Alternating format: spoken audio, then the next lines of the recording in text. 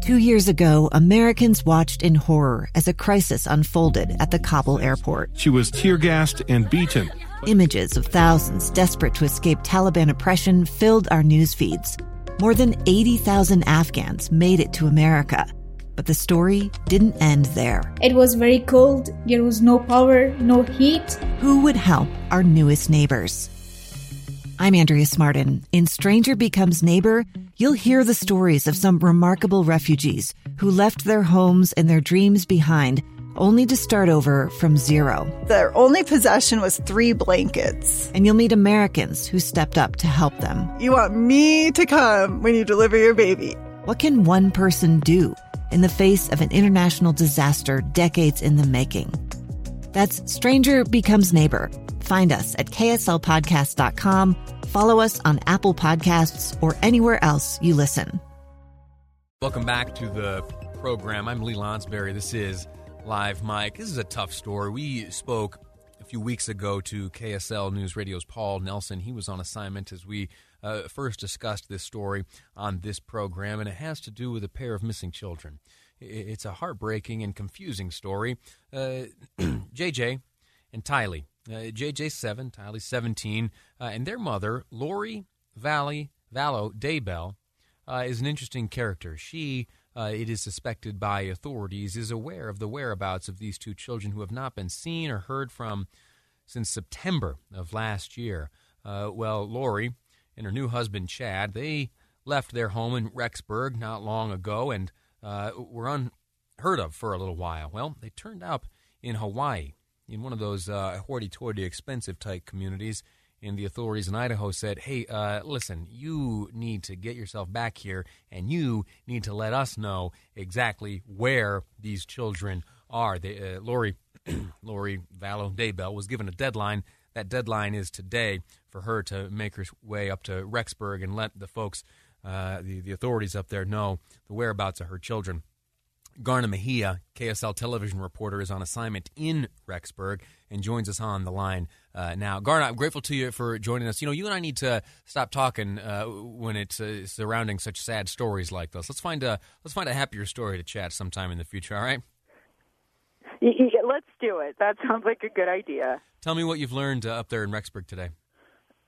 Well, you know, just as you're saying, it'd be nice to me under more pleasant circumstances. This story could potentially have a happy ending. You know, we know that they have, and by they, I mean Lori Vallow has until we're hearing from police, end of business today, to physically bring the children to Rexburg and either present them at the police department or take them to the Department of Health and Welfare. As of right now, there doesn't seem to be any sign of Lori. The police station is open, the Department of Health and Welfare is open, and there's just no sign of them. We've had the opportunity to go out to Chad Daybell, her new husband's home.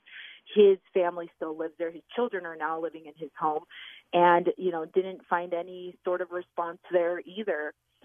Lori Vallow was renting a townhome or owned. I'm not really certain on that, but she was living in Rexburg. Went over there, and you know that place looks empty and vacated. So there doesn't seem to be, as of right now, any sign of them. I think the next question is, you know, what happens next, and that's kind of what we're all kind of waiting to see. Hoping, I think, along with their grandparents, for some sort of a miracle to have those children show up safe and alive, really. It's almost 2 o'clock right now. Close of business typically is about 5 o'clock. She's got about 3 hours to appear and deliver those children to the one of the 2 locations you indicated. What have authorities told her or indicated will be the consequences if she fails to make that deadline?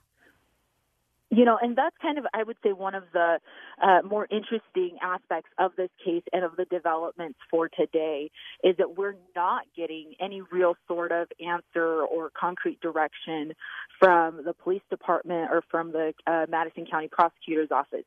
What they have told us, and they're just referencing press statements, press releases from Monday and from yesterday, is that they're grateful for the community support, grateful that people are, you know, trying to keep the children's story alive, and that they do have this Child Protection Act in place, but they can't comment any further than that, other than to say that if she does not comply, Lori will be in criminal or civil contempt of court. That is all they're telling us. So we really don't know what their next move would be. And your plan is to stay there until the deadline arrives. Yep. We are planning to be here. We haven't seen much as of right now, but there are still 3 hours. We've spoken with the grandparents. We met with them at the airport yesterday. And by grandparents, I mean Larry and Kay Vallow Woodcock. Right. And they are now here in Rexburg. They're right now at the police station, and they're meeting with the FBI, meeting with law enforcement. They're telling us that they'll do some sort of a press conference. The grandparents will do a press conference at about 5 o'clock. KSL television reporter Garna Mejia, I'm grateful to you for your work on assignment in Rexburg, Idaho, standing watch to see if this mother suspected of having information relating to the whereabouts of her own children will deliver them to the authorities today. Again, Garna Mejia, thank you for your time and thank you for your work. Thank you. All righty. Listen, that's a tough one. You hope, so we've got 3 hours, about 3 hours and 5 minutes from right now, that deadline will arrive. Fingers are crossed, prayers are being offered, and the hopes are that this story ends well. We'll learn more over the course of the next few hours, and I can assure you that we'll continue to follow it here on KSL News Radio. We've got a few minutes left in this segment before we take a break, and I want to talk to you about what's happening on the floor of the United States Senate right now. Please don't groan. Don't groan. This is interesting stuff. Right now, the Senate does stand in recess. Soon, the senators will continue the questions being delivered by both sides, Democrats, Republicans delivering questions via those cards. I've explained the process. You're well aware. But what you might not be so aware of is what happens next. So the parameters of this impeachment trial allow for just this one final day of questioning. That'll expire later on tonight. And then tomorrow is when you really need to start paying attention, particularly tomorrow evening. Excuse me. Tomorrow, both sides, the prosecution, the House managers, and the president's defense team will have an opportunity to make another case and talk about the merits or lack thereof of hearing from witnesses or introducing other documents or evidences, and that will play out tomorrow. That'll be pretty repetitive. If I'm guessing, you're going to hear a lot of the things that Adam Schiff had to share as the prosecution made its case last week, and you will hear on the defense team side much more of the points made starting on Saturday and concluding on Tuesday as they made their case. So you're going to hear a lot more of that tomorrow during the day, and then in the evening.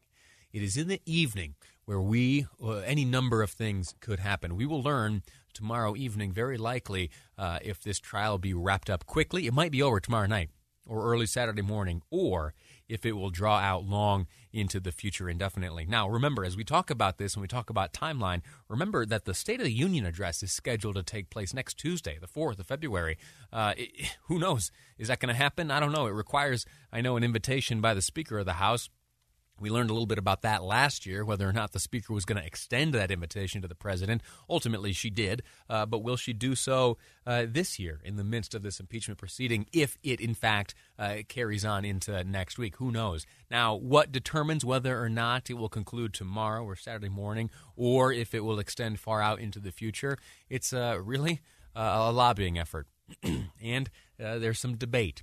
And the senators, Mitch McConnell in particular, needs to secure sufficient votes to do a number of things. Number one will be a vote that this isn't like an official term for it, but essentially a gateway vote. A vote will be taken as to whether or not the question of witnesses will be considered. That vote will be cast towards the end of the day tomorrow.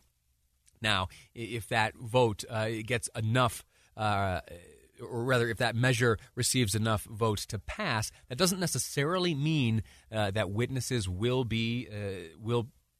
appear before the Senate, but it means that the Senate is open to discussing it further.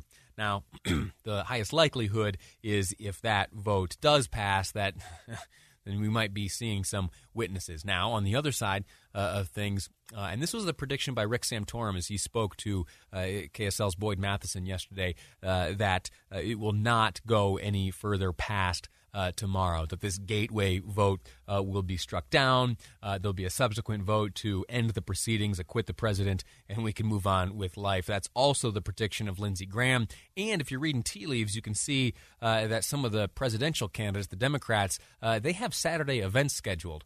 And so they may be predicting an end of this whole event tomorrow evening, early Saturday morning as well. So that's that. You're up to speed now on the timeline of things. If there are developments throughout the rest of the show today, I'll, of course, share them with you, and we'll talk more about these question and answers tomorrow as we move into the final segment, maybe, of this impeachment trial against the President of the United States. Next up, we're talking about a bill that would recall a United States senator. Next on Live Mike, I'm Lee Lonsberry, and this is KSL News Radio.